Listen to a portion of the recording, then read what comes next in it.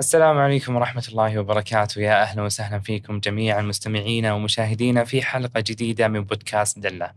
وهذا البودكاست الذي يهتم بالتوعية والتثقيف عن أمراض المجتمع. نستضيف اليوم الدكتورة لميا خليل، استشاري النساء والولادة وأطفال الأنابيب والعقم، رئيسة قسم النساء والولادة بمستشفى دلة ووحدة مساعدة الإنجاب. الله يحييك دكتورة لميا. أهلا وسهلا، شكرا دكتور عمرو، بارك الله كيف فيك. حالك؟ طمنين عنك. الحمد لله رب العالمين، بارك. يا رب لك الحمد. ودنا بس دكتورة نتكلم بالبداية عن قسم النساء والولادة، يعني إيش ممكن يقدم؟ السلام عليكم ورحمة الله وبركاته، وأسعد الله أوقاتكم بكل خير. أحب أعطيك إن شاء الله نبذة عن قسم النساء والولادة في مستشفى دلة، ويعتبر هو تقريبا من أكبر الأقسام في القطاع الخاص، ونقوم حوالي بتوليد 8000 إلى 10000 ولادة في السنة. طبعا هاي الولادات تشمل الولادات الطبيعية والولادات التي فيها مشاكل طبية، مثلا السكر والضغط، والحمل اللي عالي الخطورة اللي هو يشمل الولادات اللي قيصريات المتعددة وتقدم المشيمة والتصاق المشيمة. ونحن يعتبر مركز رئيسي للتحويل من باقي المستشفيات، والحمد لله بتوفيق الله سبحانه وتعالى كان المركز ناجح في إنجازات رائعة بهذه الجزئية من الشريحة في المجتمع التي تعاني الحمل العالي الخطورة والقيصريات الصعبة. فطبعا احنا عندنا بالنسبة للقسم النساء والولادة حوالي 22 استشارية في العيادات الخارجية، والقسم يتكون من أكثر من 60 طبيبة، وتغطي الخدمات على مدى 24 ساعة، فريق متكامل في غرف الولادة، في الطوارئ، في العيادات، حتى في أيام الجمع الاستشاريين موجودين متوفرين. وهذا التيم الخاص اللي يغطي الخدمات كلها في مختلف أماكن المستشفى توجد له تقوية يسمى الفريق التدخل السريع، التي هو يقوم بإسناد الفريق الموجود في الحالات الصعبة والنزيف الشديد والحالات اللي تأتي فجأة إلى قسم الطوارئ.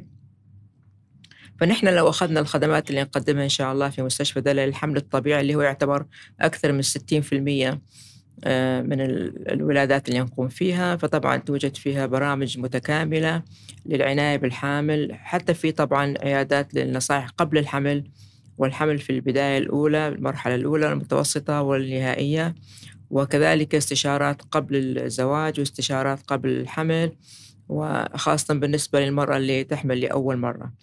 فطبعا لو أخذنا، طبعا إحنا مركزين في الفترة هذه على الاستشارات اللي قبل الحمل، خاصة بالنسبة للمرضى اللي عندهم مشاكل طبية وأطفال يعني عندهم مشاكل، فتأتي طبعا. وحتى لو المرأة اللي ما عندها أي شيء وتبدي مستعدة للحمل الأول، ممكن تأتي وتأخذ الإرشادات، لأن الحمل هو يعتبر هو حدث سعيد بالنسبة للمجتمع، وهو ليس حالة مرضية، ولكن المرأة طبعا تحتاج أجوبة لبعض الأسئلة خاصة في المرحلة الأولى. فطبعا عندنا البرامج تغطي من البداية متابعة الحمل من البداية مع الولادة، في برامج أخرى تغطي من نصف الحمل والولادة، أيضا في برامج تغطي زيارة واحدة والولادة فقط، تعتمد على خيار المريض، وهاي البرامج كلها موجودة ومتوفرة حسب خياره.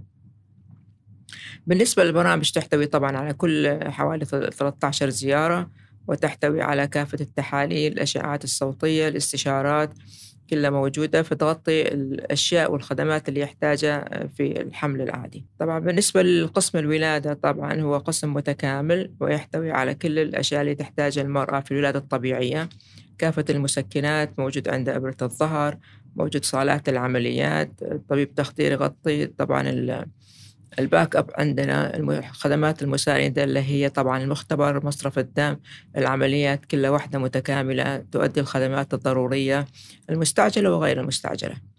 وطبعا بالنسبة لغرف الولادة توجد عندنا الطبيبات على مستوى استشاريات اللي هم بيغطوا الولادة الطبيعية وأي ولادة وأي مريضة تدخل في قسم الولادة في حالة ولادة. كذلك من حق المريضة تطلب الاستشارية اللي هي راجعت معها وهي اللي تحب تقوم بالولادة، طبعا تعرف العلاقة النفسية بين المريض والطبيب، فطبعا هاي متوفر الخدمات ومتاحة لكل المرضى. جميل جدا، ومو غريبة ما شاء الله تبارك الله على مستشفى دلة. الحمد لله. اسم كبير في قسم النساء والولادة. الحمد الله لله. يعطيكم العافية. الله يسلمك. يعني بشكل مختصر تقريبا أنتم تقدموا جميع الخدمات في قسم النساء والولادة، ما شاء الله تبارك نقدم الله. جميع الخدمات طبعا، أي. نحن كل النصائح وكل الخيارات اللي تحب المريضة، وكل الطيبات اللي هي ترتاح من حق تعمل عقد معها، خاصة قسم المرضى يعني مثلا عندهم ولادات ثانية وثالثة ورابعة مع نفس الطبيبة، فيرتاحون نفسيا، وتكون الطبيبة طبعا عارفة كل التفاصيل عنه. فطبعا هذه متاحة موجود حسب خيار المريض، كل الخيارات طبعا متاحة للمريض. طبعا قسم المرضى بدأ يتغير من طبيبة إلى أخرى، طبعا من حق المريض second opinion أيضا متاح له إذا يحاول ينقل من طبيبة إلى أخرى، فهي كلها طبعا متاحة وموجودة. جميل جدا. طيب، موضوع الحمل والولادة مرة مهم صراحة الناس كثير، فودنا كذا نبدأ نتكلم عن موضوع الحمل والولادة أكثر. دكتورة لميا، إيش في نصائح كذا مهمة لأي مرأة مخططة أنها تحمل قبل الحمل؟ هذه طبعا سؤال مهم جدا، لأنه إحنا الآن نشجع العيادة لما قبل الحمل، أنه المرأة تأتي وتأخذ النصائح. مثلا إذا كان عندها مرض السكر، أهمية مثلا تنظيم السكر، لأنه السكر إذا كان غير منتظم خاصة قبل الحمل طبعا يؤدي إلى زيادة التشوهات الخلقية. إذا في أمراض وراثية أو ما هي مثلا في زيادة بالوزن، ما هي النصائح الغذائية اللي تقدمها. قسم المرضى طبعا تأتي تقول لك كيف أنا ما أريد أزيد وزني أثناء الحمل مثلا، فطبعا نعطيها النصائح الغذائية. وعندنا استشارة تغذية أيضا بالنسبة للمرأة اللي مخططة للحمل، ما هي الأدوية اللي تأخذها قبل الحمل مثلا. طبعا قسم لنا من بعض الفيتامينز ياخذوها. في بعض الفحوصات الأولية ممكن تشيك عن نفسه، مثلا نسبة الهيموغلوبين، نسبة فيتامين دي قبل ما يكون الحمل يبدأ عنده، فصيلة الدم، إذا مثلا عندهم أمراض وراثية ممكن، أو هي عندها مرض خاص مثلا بأي، أو ما عندها أي شيء تحب تسوي تشيك اب للاطمئنان. وطبعا خاصة في المرحلة الأولى وقبل الحمل عندهم نوع من الانكزايتي، يعني هل المرأة اللي مثلا تحامل تقدر تقوم بواجباتها الطبيعية؟ فطبعا كما ذكرت هو الحمل يعني شيء طبيعي فيزيولوجي، طبعا بإمكان المرأة أنه تقوم تمارس حياتها الطبيعية بكل شيء. فطبعا بس دائما طبعا نحن نقول لك طبعا السفر، كيف الزيارات، كيف الشغل، كيف الدوام، وخاصة المدرسات، كيف أطلع كيف أنزل. فطبعا هاي نحن نحاول نشرح المريض الأشياء اللي طبعا الطبيعية والأشياء اللي ممكن تتجنبها. فنحن بشكل عام يعني كل مرة ما عنده أي مشكلة صحية نقول لها طبعا تتجنب أي جهد غير ضروري، مثلا مسافات طويلة تمشي، أسواق طويلة، السفر إلى أماكن قريبة، ما عنده مشكلة طبعا تقدر تسافر تطلع الزيارات، يعني ما يعني حياة طبيعية. في القسم فيها من النساء عندهم إسقاطات متكررة، طبعا يكون نوع من الضغط النفسي جدا عليهم، أنه كيف أنه الطفل يعني أنه الحركة ماله كيف الوضع عشان ما يتكرر، وخاصة اللي عنده إسقاطين وثلاثة وما عنده طفل، فطبعا تكون تحت ضغط شديد جدا. فطبعا العيادة قبل الحمل تفيد جدا لمعرفة أسباب الإسقاط، ممكن تفاديها، ممكن في أسباب ما معروفة، طبعا نحاول أنه يعني تطمن نفسيا. وأنا بقول لكل النساء يعني حتى اللي هم عندهم إسقاطات 2 و3، هي ممكن تحمل طبيعي وتجيب من غير أي علاج إذا ما كان في سبب معروف، وتمكن إنجاب 4 و5، وهذا موجود عندي أنا حتى مرضى إسقاطات 7 وإسقاطات 8 ما شاء الله أنجبوا 3 و4 بصحة جيدة. فطبعا هاي العيادة تفيد الناس اللي عندها مشاكل سابقة والناس اللي مقبلة على الحمل، فمتوفرة كل النصائح، كل الإرشادات، كل البرامج اللي قسم منها يسألون على الإكسرسايز، ممكن أكمل وين أتوقف، اليوغا ممكن أعمل لا. فطبعا في إكسرسايز، طبعا نحن ما ننصح المرأة توقف عن الإكسرسايز أثناء الحمل، في إكسرسايز خاص طبعا أثناء فترة الحمل في المرحلة الأولى الثانية الثالثة، كذلك فيما بعد الولادة طبعا نأكد على مرحلة الإكسرسايز. في تسأل عن الرضاعة الطبيعية، فوائدها، موانع الحمل قبل وبعد إذا استعملت مثلا، في يعني نسبة لا بأس فيها وكبيرة تعتبر، خاصة بالنسبة للمرأة العاملة تحب تأجل الحمل أول 6 شهور من مثلا أو سنة مثلا، خاصة بعد الزواج، إما تكمل دراستها أو خاصة الدراسات العليا، فتسأل هل ممكن يأثر على نسب الحمل أو يخفض نسب الحمل مستقبلا لو تركت هذا. فلا طبعا نحن كلنا نعطيها الإرشادات والنصائح اللي تحتاجها.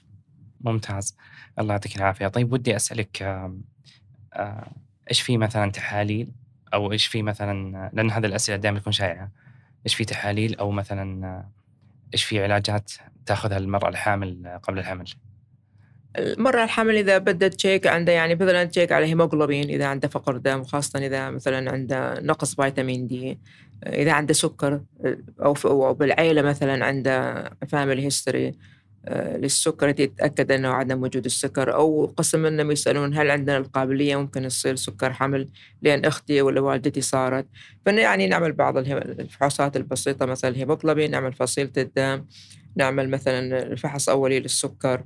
آه، فيتامين دي جدا مهم، طبعا لازم أيضا نتأكد منه. قسم طبعا يتأكدون تقول لك بدي أشيك على الرحم المبايض، نسوي أشعة صوتية بسيطة يعني تتأكد أنه الرحم سليم، المبايض سليمة، ما فيها أي أكياس، أي معيقات للحمل لا سامح الله، أو ممكن شيء يأثر على الحمل. ممكن طبعا تعمل هرمونات، تتأكد أنهم الغدة الدرقية أنه سليمة، باقي الهرمونات سليمة. فهاي الأشياء بسيطة ومتاحة موجودة، وأنا بعتبرها قسم منها ضرورية، خاصة للناس اللي أكيد. عندها مشاكل صحية سابقة. صحيح. طيب، ودي أسألك بعد، هل في إجراءات روتينية تعمل غير التحاليل والأشعاعات؟ في مثلا بعض الناس اللي عندها مشاكل صحية مثلا تشوهات خلقية في طبعا، فهذه طبعا أولا إذا مثلا عائلة عندها طفل في نوع من المشاكل، طبعا نشخص الحالة شو هي، وبعدين ندرس بالنسبة للعائلة بالنسبة للزوج وللزوجة، وطبعا مع استشاري الوراثة وإمكانية حدوثها في الحمل السابق أو كيف تفاديها أو تجنبها. وطبعا كذلك بالنسبة للناس اللي مثلا يصير عندهم يتوفى الجنين فجأة، طبعا وهاي للأسف تحدث أحيانا يعني ما فيها سبب معروف، فكيف أتفادى هذا؟ مثلا تأخذ الأسبرين، تأخذ الإبرة المسيلة في بروتوكول خاص، نطمن المريضة. بس طبعا ضرورية أنه أنا بنصح الناس اللي عندها مشاكل صحية سابقة ومشاكل بالحمل، أو الطفل يكون نموه صغير، أو لا سمح الله عنده مثلا طفل توفى ولا إسقاطات متكررة، من البداية تكون مع استشاري عنده خبرة قبل الحمل مع بداية الحمل، حتى تفادي كل الأشياء اللي ممكن نقدر قدر الإمكان طبيا نتفاداها عشان ما تمر بنفس الخبرة اللي مرت فيها. بالنهاية نحن يعني نكون سعيدين جدا من المرأة تكون، يعني أنا بالنسبة لي أفرح جدا والزميلات كلها من المرأة تجيب الطفل السليم وهي تكون سعيدة.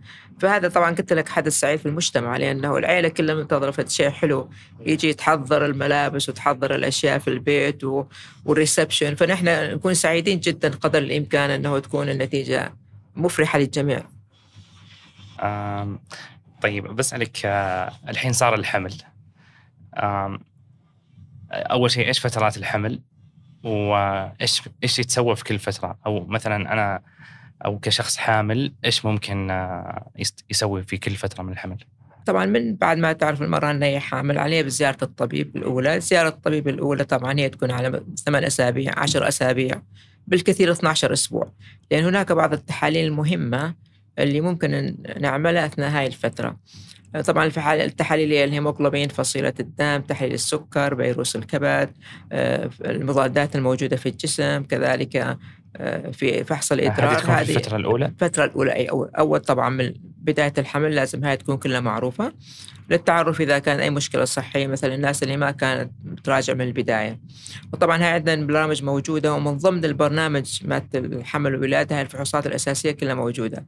طبعا الآن هسه في طبعا النساء تسأل كيف أشخص أعرف أنه الطفل سليم ولا لا، وطبعا من حقها هذا. فطبعا في عندنا الفحص اللي هو بالدم على 9 ولا 10 أسابيع، ممكن أنه إلى 99% نسبة نحدد إذا كان الطفل سليم ولا في أي متلازمة. وإذا كان في شك أي متلازمة طبعا في ممكن الفحص الآخر التبعاته ممكن نعمله. كذلك على 12 أسبوع ممكن نعمل الأشعة الصوتية عشان نشوف سماكة الرقبة، لأن هاي تكون موجودة في مرحلة إذا كان يعني في متلازمة داون، وهاي طبعا المرضى كثير يسألون عليها، ونحن تقريبا روتينيا نسويه لكل المرضى عشان الاطمئنان.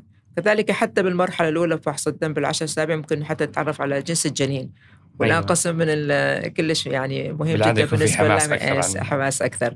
بالنسبة لهذه المرحلة الأولى طبعا إعطاء الفيتامينات، النصائح بشكل عام. الزيارة الأولى طبعا نقوم بهاي الفحوصات كلها، وبعد أسبوعين تجي تراجع عشان تتأكد كل شيء تمام، وإذا ثبت كل شيء تمام والحمل بحمد الله سليم. طبعا تجي زيارة في المراحل الأولى كل شهر، بعدين في الشهر الثامن بنهاية الشهر السابع والثامن كل أسبوعين، بعدين بالأسبوع التاسع كل أسبوع. هاي طبعا البرنامج متابعة الحمل، وهذا الروتين اللي مقام في كل يعني الدول. بالنسبة للمرحلة الثانية من الحمل اللي هو طبعا المرحلة الأولى تكون إلى أي أسبوع؟ 12. أيوة. والثانية 16 أسبوع، من 16 إلى 24 أسبوع، بعدين من 24 إلى 32، من 32 36 وهكذا. ممتاز. وطبعا في قسم من المرضى نحتاج نشوفهم بطريقة مختلفة كل أسبوعين، ممكن كل أسبوع حسب إذا عنده سكر، إذا عنده ضغط، إذا عنده مشاكل في الحمل، نزيف، تقدم المشيمة، الطفل نمو الطفل يعني قليل مش متواكب مع فترة الحمل. طبعا ذكر فئة أخرى، بس هذول تقريبا 70% من النساء اللي هم الحمل يكون عندهم طبيعة، فتكون تقريبا البرنامج بهاي الطريقة. بالنسبة طبعا للسؤال الأسئلة الكثيرة على التشوهات الخلقية، الأشعة الصوتية تقريبا 18-20 أسبوع 22 أسبوع بالأشعة الصوتية. طبعا عندنا التفاصيل ما تجني وإذا في تشوهات. ومتى أول أشعة صوتية ممكن تسويها المرأة الحامل؟ 12 أسبوع التأكد، يعني تسمع نبض مثلا، تقيس بعض الأشياء بالنسبة للطفل، عشان خاصة الناس اللي مش متأكدة من الدورة عشان نعرف فترة الحمل واليوم المتوقع للولادة. بس كحمل بشكل عام يعني عشان تعرف الفترة الزمنية واليوم المتوقع هو اللي يكون على الأشعة الصوتية 18-20 أسبوع. فيها تشوف طبعا الحمل، مدة الحمل، في أي تشوهات خلقية، موقع المشيمة، اليوم المتوقع للولادة، تفاصيل أخرى يعني.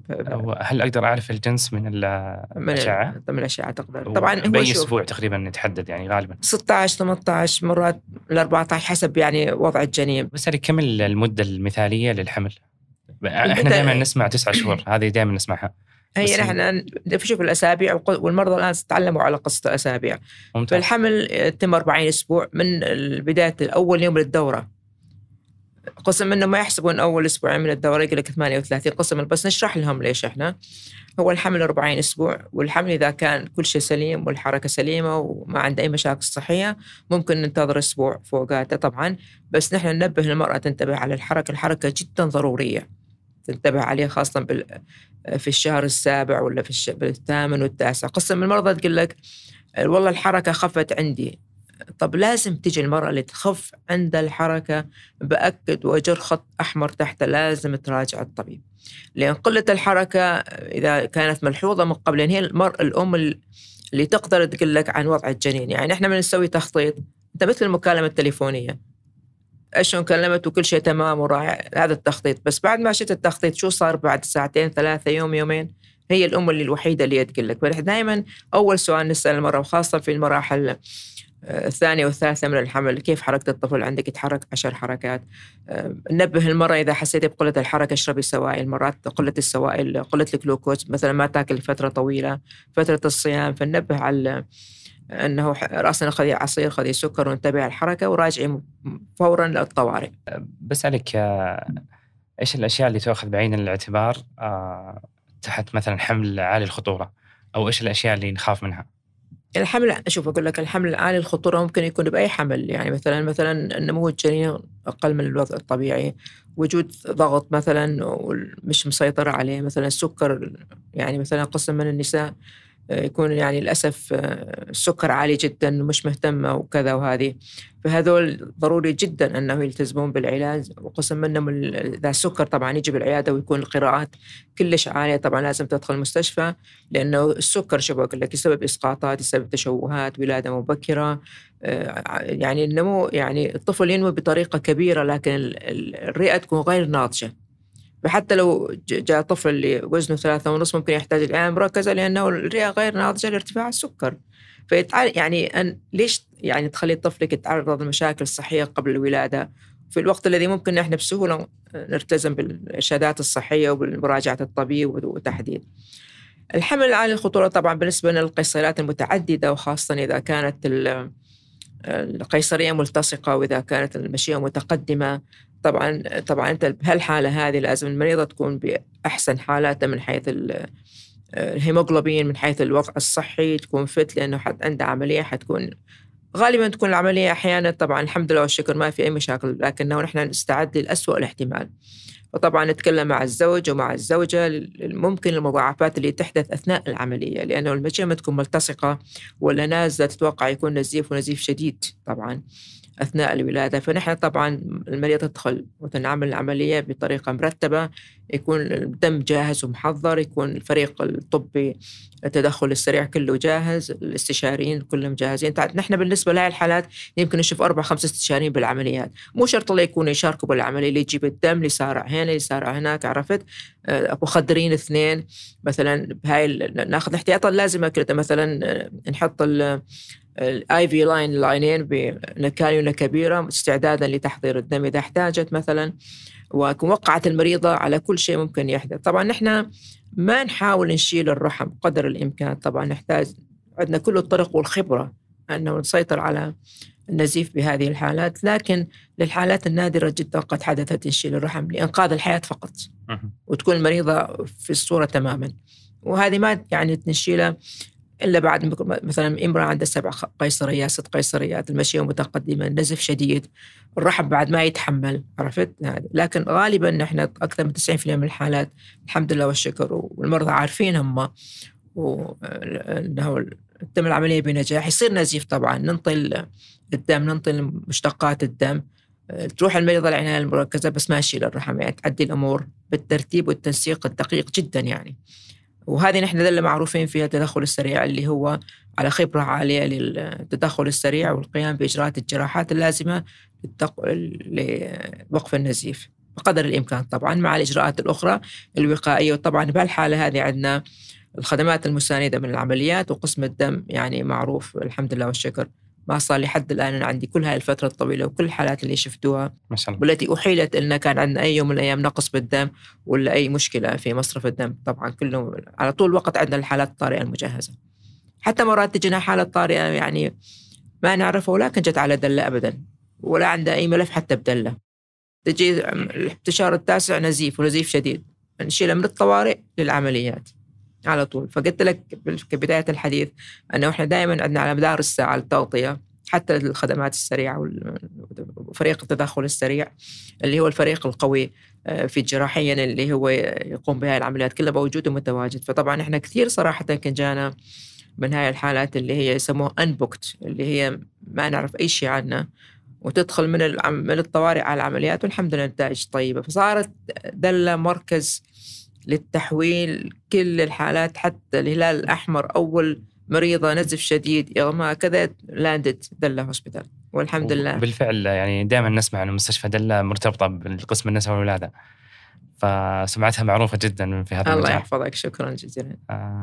كمان احنا عندنا قسم النساء والولادة معترف به بالهيئة السعودية، البورد السعودي، من سنة 2004. ما شاء الله تبارك الله. واعتراف كامل. يكون في تدريب للأطباء اللي يتخرجون بالاختصاص النساء والولادة، وعندنا 25 مقعد، وعندنا كلهم 25 مقعد الآن ما شاء الله أطباء سعوديين شباب شطار ما شاء الله عليهم، جراحين طيبين عندهم رغبة شديدة، بلان قوية، وأنا أكون فخورة جدا بهم صراحة، لأنه كل المقابلات اللي سويناها مع الأطباء البنات والأولاد عندهم بلان واضحة، يعني هو جاية برغبة شديدة تدخل قسم النساء والولادة، فشوف يكونوا مندفعين جراحين جيدين. فإن شاء الله هذا الجيل نعده إعدادا جيدا، هذا يبشر ما شاء الله بمستقبل جميل للنساء والولادة. طبعا لأنه القطاع الخاص والخدمات الصحية جزء كبير نبض المجتمع أصلا. جميل. ودي أسألك، خلينا نسألك عن بما أن دخلنا في موضوع المضاعفات، فإيش بالعادة المضاعفات اللي تجي خلال الحمل، يعني التي قد تحدث هنا طبعا كيف نتفاداها؟ يعني المضاعفات اللي تحدث أثناء الحمل مثلا التجلطات تصير أثناء الحمل، يعني مرات امرأة ما عندها أي يعني، فنحن جدا مهم طبعا كل مرة تجي طبعا تفحص يعني جسمك كله تفحص دقيق، يعني عشان نتأكد خاصة بعد الولادة بعد القيصريات نضع الإجراءات الوقائية لمنع التجلطات، وهذه نقطة مهمة جدا. يعني المضاعفات تصير مثلا السكر يظهر لأول مرة، فقر الدم يظهر لأول مرة، ضغط يظهر لأول مرة، تسمم حمل يصير فجأة يعني. فطبعا نحن بالزيارات المتكررة والفحوصات وتقييم الحالة في كل زيارة في هناك مؤشرات. طبعا مثلا المرة تجي تقول أنا عندي حاسة شوية جسمي متنفخ، بتسوي لها الأملاح بالدم، بتسوي لها زلال في البول، تشوف الضغط، شوف نتيجة الأملاح. المتابعة طبعا تجي بعد، مو تجي هذه بعد أسبوعين، لا تجي بعد 3 أيام، بعد أسبوع نراقب الوزن، نراقب نمو الطفل. فهذه في مؤشرات يعني الطبيب يعني عادة يعني بالفحص الدقيق يقدر يشخصها ويتابع حالة المريضة فيها. طبعا هاي الحالات اللي تظهر فيها تكون متابعتها تكون دقيقة وتكون more frequent، ما لها علاقة يعني تشيل كل الروابط هنا، يوم بعد يومين، بعد 3، حسب، ممكن تحتاج دخول ولادة مبكرة على 36 37 أسبوع، تعتمد يعني حسب الحالة. جميل جدا. أنا ودي نتعمق بموضوع سكري الحمل شوي والضغط، يعني هذه ممكن تكون من المضاعفات الشائعة نوعا ما. أي. فالسكري الحمل متى يتم فحص السكر أول شيء؟ بأي أسبوع؟ بالأول أسبوع اللي تجي هي المريضة بالأسبوع، أي أول زيارة، سواء كانت الأسبوع 7 8 9، أول ممتاز. زيارة. الفحص أساسي هو الهيموغلوبين، فصيلة الدم، السكر، المضادات الموجودة في الجسم، الفيروسات، كلها أول زيارة هذه. وبالعادة يتم تشخيص سكري الحمل إذا كان وبعدين كمان نعمل فحص كمان على الشهر السابع، نعيده السكري، الفحص المفصل. بعدين كمان عندنا التراكمي نعمله حتى المرة اللي ما عنده، بس مثلا شفنا عنده زيادة في الوزن شوية، الطفل أكبر من حجمه، عنده فاميلي هيستوري. والناس اللي عندهم سكر سابق أثناء الحمل طبعا هذول يكونوا مراقبة أشد طبعا، لأنه تتوقع أنه يظهر عليهم بالشهر السابع ولا الثامن. فسكر الحمل ضروري جدا للمرأة، وأنا أكدت على هاي النقطة من قبل الحمل، لأنه السكر إذا ما كان مضبط بالطريقة الصحيحة، أولا يزيد لك التشوهات، يزيد الإسقاطات. قسم من الناس اللي عنده إسقاطين و3 أيام ما تعرف عنده سكر. فأول شيء لازم تتأكد المرأة عند الإسقاطات هي أنه السكر، إذا كان سكر موجود لازم يكون يعني مضبط بالطريقة المشابهة للطبيعي. طبعا مرات السكر يظهر بالشهور الأخيرة، فطبعا هذول أيضا تنتبه على زيادة الوزن، على نمو الطفل، على مرات السكر والضغط يظهر، هذول طبعا ما حيكملوا 40 أسبوع، ممكن الولدة مع 37 أسبوع على 38 أسبوع. وطريقة الولادة ممكن تكون مختلفة، يعني ممكن يروح قيصرية على طول إذا كان السكر مش منضبط، إذا كان النمو مش يعني مثلا تحس أنه الطفل كبير عنده قيصرية سابقة، فتعتمد على الحالة، بس تكون المراقبة دقيقة. وإحنا أمراض السكر طبعا عندنا كثير شائع موجود، ولهذا جدا حذرين إحنا ومنتبهين. هل بالعادة إذا في مثلا مرأة شخصتوها بالسكر خلال الحمل، هل يرجع طبيعي بعد الحمل ولا؟ طبعا إحنا بنرجع ونقول طبعا الزيارة اللي بعد الولادة سواء الطبيعية ولا القيصرية، إذا كانت طبعا المرأة كانت الحمل كان سليم ولا كان فيه مضاعفات، طبعا لازم تتابع. المرأة اللي كان عندها سكر أثناء الحمل معناته جسمها عنده استعداد للسكر يصير مستقبلا، فأولا طبعا تأخذ النصائح الغذائية، عدم زيادة الوزن، الانتباه بالإكسرسايز، وطبعا تروح زيارات دورية أحيانا للدكتور الباطني عشان تتأكد أنه ما عنده سكر، وننبهها على الأعراض الأولية لو صار عندها سكر. فطبعا في نصائح وإرشادات من بعد الحمل، لأنه ممكن خاصة إذا كانت 35 38 سنة، بال40 ذولا ممكن يظهر السكر عندهم ويستمر يعني، أو يظهر بعد فترة. ومرات هي تكون عندها سكر وهي ما عارفة أصلا، نكتشفه أثناء الحمل. فهاي النصائح ضرورية جدا أنه المرة بعد الحمل تأخذ النصائح بشكل عام يعني عن حياتها، سواء الزيارة الأولى اللي حتقوم بها بعد أسبوعين، الزيارة بعد شهر، موانع الحمل، عن الوزن، عن الإكسرسايز، عن الأمراض المشاكل اللي عانت بالحمل كيف تتفاداها، كيف لأنها ترجع عليها. خاصة القسم منهم الضغط والسكر، يقول لك حيستمر معي ولا حيبقى فترة ولا يروح. غالبا السكر والضغط طبعا ينتهي أول شهر بعد الولادة، بس طبعا نتابع نحن إلى أن تصل إلى المراحل الطبيعية. بعدين نقول للمرأة انتبهي على نفسك، راجعي فحوصات دورية عشان مستقبلا يعني بشكل عام عشان الصحة، مش حتى عشان الحمل والولادة. وبالنسبة للضغط نفس الكلام، إذا كانت المرأة مشخصة بالضغط قبل الحمل أو مثلا تشخصت خلال الحمل، لازم يكون لها رعاية خاصة. هذول طبعا خاصة إذا عندها تسمم حمل، يكون عندهم الضغط مرتفع بشكل كبير جدا، فهذول يأخذوا الأدوية لتغطية فترة الحمل والولادة وما بعد الولادة حوالي تقريبا شهر. تدريجيا طبعا يرجع نقص الأدوية، مثلا تأخذ مرتين في اليوم تصير مرة، بعدين نشيل الدواء ونراقب. فإذا صار الضغط يرجع، وغالبا طبعا يرجع تكون تمت 40 كل شيء رجع لوضعه الطبيعي. فطبعا نقول للمرأة هذه طبعا ما يمنع أنه كل 6 شهور سنة تشوفين الوضع الضغط أنت، لأنه كان عندك استعداد لجسمك في الحمل أثناء الضغط، خاصة إذا كان عندهم يعني فاميلي هيستوري بالعيلة، مثلا الضغط مثلا نقول أمي ولا أختي وبعدين صار عندهم ضغط، هذول ننبههم. بشكل عام يعني هي صحة المرأة يعني مش بالضرورة تكون حمل ولادة، هي بشكل عام فحوصات دورية مهمة جدا يعني بكل المراحل. طيب دكتورة لميا، ودي أسألك، بالعادة دائما نسمع عمليات قيصرية أو ولادة طبيعية، متى نحدد وإيش الفرق بينهم؟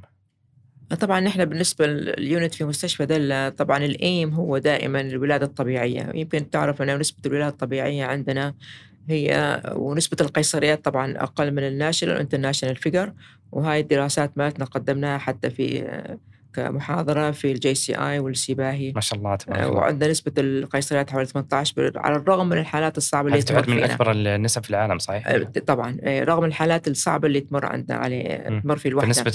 نسبة الولادة الطبيعية هي الأكبر جدا، والنسبة القيصرية الأقل. طبعا إحنا ما نسوي القيصرية للمريضة إلا إذا استنفذت كل الطرق. فطبعا كل مريضة كل حمل بطبيعة الحال هو الإيم الهدف هو الولادة الطبيعية، إلا إذا كانت مؤشرات مثلا الطفل من المقعد جاي، بهالحالة هذه قيصرية. إذا كانت قيصريات 2 ولا 3 سابقة، بهالحالة هذه يعني معروفة أنه تولد قيصرية. المشيمة المتقدمة قيصرية، الأشياء الأخرى. بس باقي حتى التوأم إذا كانوا يعني 2 من جهة الرأس ممكن ولادة طبيعية. بالنسبة حتى الناس اللي أنا يحملون عندي العقم بعد 13 ولا 10 سنوات ولا فترات طويلة، نحن نعطيهم فرصة للولادة الطبيعية. يعني الولادة الطبيعية هي الهدف نحن، إلا إذا اضطرت السبب طبي قوي نضطر، ما كان عندنا خيار آخر، فطبعا نروح للعمليات القيصرية. وطبعا نسبة العمليات القيصرية عندنا هي أقل من الناشونال والانترناشونال فيجر. جميل جدا. طيب دكتورة لميا، عندك جانب ما شاء الله مرة رهيب، وهو تخصص دقيق في العقم وأطفال الأنابيب، ما شاء الله تبارك الله، فودنا كذا شوية نسأل فيه. وحدة دلة تقنيات الإنجاب طبعا هي أيوة. الوحدة الأولى اللي ترخصت من وزارة الصحة، وعندنا كل التقنيات والتطورات الموجودة فيها. طبعا هي نعالج عقم النساء وعقم الرجال والأمراض الوراثية اللي مثلا فقر الدم المنجلي مثلا، عندنا يعني أمراض وراثية مثل أخرى في المجتمع نحن نشخصها عن طريق فحص الأجنة قبل الإرجاع إلى داخل الرحم بنسب عالية جدا. كذلك تحديد الجنس عندنا والحمد لله والشكر مؤخرا يعني الفتوى الشرعية سمحت باختيار الجنس خاصة للناس اللي عندها 5 بنات ولا 6 بنات وما عندهم أطفال، والله عندنا نجاحات كبيرة فيها صراحة. أيوة. وعندنا أيضا بسألك، في ناس يقولون نبغى توأم، نحمل توأم، هل هذا يحدث أو؟ يحدث طبعا، أكيد يحدث، خاصة طبعا ما تستعمل منشطات. تجي المرأة تطلب التوأم، فنحن طبعا نشرح المريضة شو بالنسبة للمشاكل اللي تحدث مع الحمل التوأم، مثلا الولادة المبكرة. أيوة. نسبة الإسقاط أكثر، هالأشياء هذه أخرى. لكن ما أحد جرانتي بالدنيا كلها نقول له أنه أضمن لك التوأم، لكن النسبة تزيد. يعني حتى مثلا بطفل الأنبوب لو رجعنا الجنينين أو 3 يلتصق 1 ولا 2 ولا 3 بيد الله، هاي إحنا ما لنا تحكم فيها، بس النسبة تزيد.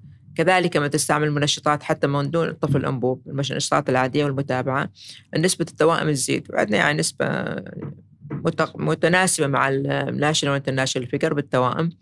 فعندنا نسبة من التوأم موجودين طبعا، والناس تحب يكون عندها توأم. بيني وبينك التوأم اللي يجون حلوين يعني ما شاء الله. بس طبعا احنا ما نقدر 100% لا هنا ولا بأي وحدة بالعالم تضمن لك التوأم 100%، لكن النسب طبعا تزيد. نفس الفكرة، هل أقدر أحدد جنس التوأم مثلا؟ إيه طبعا، مثلا نحن تحديد الجنس يطلع عنده ولدين، أيوة، نرجعهم داخل الرحم، نرجع الولدين. طبعا بعدنا نستشير الزوج والزوجة ونرجع الولدين، قسم منهم يرجع ولد نحتفظ آخر نجمده مرحلة أخرى.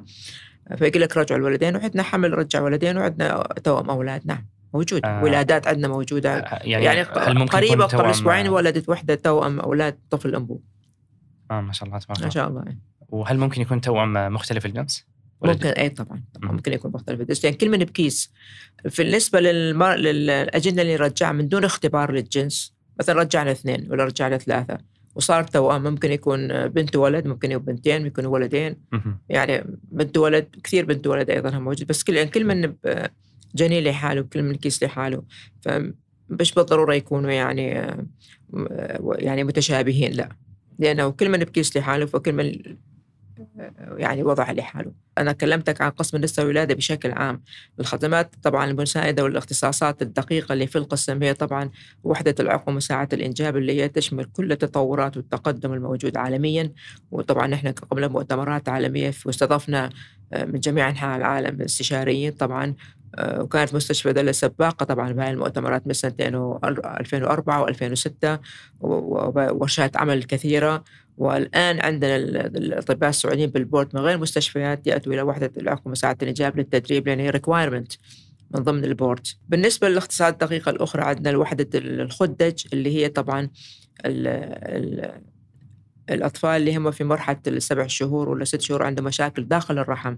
فطبعا عندنا التقنيات لمعالجة الطفل داخل الرحم، سواء مثلا خاصة اختلاف فصيلة الدم، تبديل الدم، الإجراءات يعني الأخرى اللي يحتاج الطفل عمليات داخل. أيوة. وهو داخل الرحم، التشخيص بعض الأمراض. فهذه موجودة طبعا عندنا وعندنا فيها الحمد لله نتائج جيدة أتوقع جدا. في المناظير كمان. وعندنا طبعا جراحة المناظير بكافة أنواع المناظير، الرحم، مناظير البطن، واستئصال الرحم عن طريق المنظار، استئصال كيس المبيض، حمل خارج الرحم، كل الأشياء المتاحة الموجودة عالميا في جراحة المناظير موجودة عندنا، وطبعا مع أطباء كفؤين جدا. وعندنا أيضا قسم الأورام وقسم العمليات النسائية، طبعا قسم متقدم جدا، اللي هو أورام السرطانات الرحم، سرطانات المبايض، عنق الرحم، الأورام الكبيرة مثلا التليفات، كل الجراحات النسائية الصعبة والمعقدة تحال. نحن عندنا خبرة كبيرة وأطباء على مستوى عالي جدا من الكفاءة.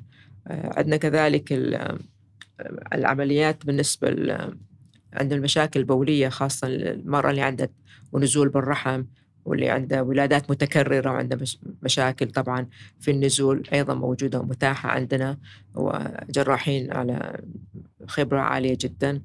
وتقام هاي العمليات كلها عندنا في مستشفى دلة. عندنا قسم للتجميل أيضا، ما شاء الله، من عدد التجميل طبعا المعروف بالنسبة للبطن جراحين متخصصين. عندنا التجميل الخاص للمناطق النسائية. طيب الآن دكتورة لميا، خلاص حدث الولادة، بعد الولادة إيش الخطة المناسبة للمرأة؟ هل مثلا في وقت معين تحمل فيه مناسب، أو مثلا في موانع حمل تأخذها؟ ودنا نتكلم أكثر عن موضوع الفترات بين كل حمل وحمل. أوكي، طبعا بالنسبة للمرأة اللي تولد قيصرية قلنا الزيارة الأولى بعد أسبوع، بس الزيارة الثانية تكون بعد شهر. ليش بعد شهر؟ طبعا عشان نناقش كل سبل موانع الحمل وكل الحمل المستقبلي كيف حيكون، لأن تكون المرأة كان ارتاحت من العملية، فترة النقاهة انتهت، فكرت كويس، فتكون تجي جاهزة لاستقبال أي معلومة. فدائما طبعا المرضى يسألون أنا ولدت قيصرية، طيب أنا كيف الحمل؟ متى أقدر أحمل مرة ثانية؟ وهل حتكون ولادة قيصرية أو لا؟ طبعا على الأقل لازم يكون سنة ونص بين خاصة الحمل بعد القيصرية، طبعا حتى يستعيد الجسم وضعه الطبيعي، وكمان هي تستعد نفسيا لاستقبال الحمل الثاني. بالنسبة للحمل الولادة حتكون قيصرية ولا حتكون طبيعية تعتمد على السبب اللي كان هو. بس طبعا إذا كان تعب الطفل أو كان من المقعد، ولا كان مثلا نزيف صار عنده تقدم وشيمة، لا، هذا مو معناته أنه الحمل الثاني يكون قيصري والثالث قيصري. احنا عندنا كثير ناس كان ولدوا قيصري والحمل الثاني والثالث والرابع كان ولادة طبيعية. لكن المرأة اللي عندها قيصريات 2 وما زاد عن ذلك، طبعا بالحالة هذه حتكون ولادة قيصرية. يعني ما تقدر أنه تعرض امرأة عندها قيصريتين لولادة طبيعية، لأنه هذا يأثر على الرحم ينفتح أثناء الولادة. موانع الحمل بالنسبة طبعا يعني أنا ستريس على البوينت هذه صراحة. بالنسبة للمرأة الصغيرة واللي ما عندها مشاكل صحية، أنا أفضل شيء بالنسبة لهم هي حبوب منع الحمل. فطبعا قسم الناس عندهم الخيارات فكرة. المتوفرة إيش؟ الحبوب، وإيش في غير الحبوب؟ الحبوب في اللولب، وفي الرجل يستعمل الموانع، والطريقة الأخرى اللي تعقد الأنابيب، وهي طبعا هذه يعني أيوة. بس أنا أفضل الناس صار يعني حتى على اللولب وحبوب منع الحمل. ترى حبوب منع الحمل ما فيها خطورة، اللي هم يستمعون عنه وقسم معلومات خاطئة يقرون عنه. حبوب منع الحمل تنظم لك الدورة، تخلصك من الخلايا المهاجرة. المرة اللي تستعمل حبوب منع الحمل يكون سرطان المبايض والرحم عنده أقل من وحدة ما تستعمل. ففي حبوب منع الحمل فيها فوائد كثيرة. أيوة. ولازم تدرك عشان القسم منهم يبتعدون يخافون من السايد إفكت. لكن المرأة اللي ما تقدر تاخذ حبوب منع الحمل، مثلا عندها شقيقة ولا عندها ضغط دم ولا أي شيء، ممكن تستعمل اللولب، بس تحطه بمكان يعني استشارية تعرف أنه، وتشرح لها عن الأشياء اللي ممكن تحدث يعني مضاعفات قبل. وبالعادة كل مرأة يكون لها الخيار المناسب. أي بالنسبة لحالتها الصحية. جميل جدا. الله يعطيك العافية دكتور لمياء، استمتعت أهلا معك وسهلا. بالحديث أهلا. وكان جدا مفيد، والحكي صراحة مرة كثير عن هذا الموضوع يحتاج تفاصيل أكثر، بس الحمد لله يعني تكلمنا عن أهم الأشياء عن النساء والولادة. شكرا. فشكرا جزيلا، الله الله يعطيك يسلمك. العافية. شكرا دكتور عمر، أهلا وسهلا. أي وقت. إلى هنا انتهت حلقتنا مستمعينا ومشاهدينا من بودكاست دلة. إن شاء الله نلقاكم في حلقة قادمة. أخوكم عمر الرهبيني، أستودعكم الله الذي لا تضيع ودائعه، وفي أمان الله.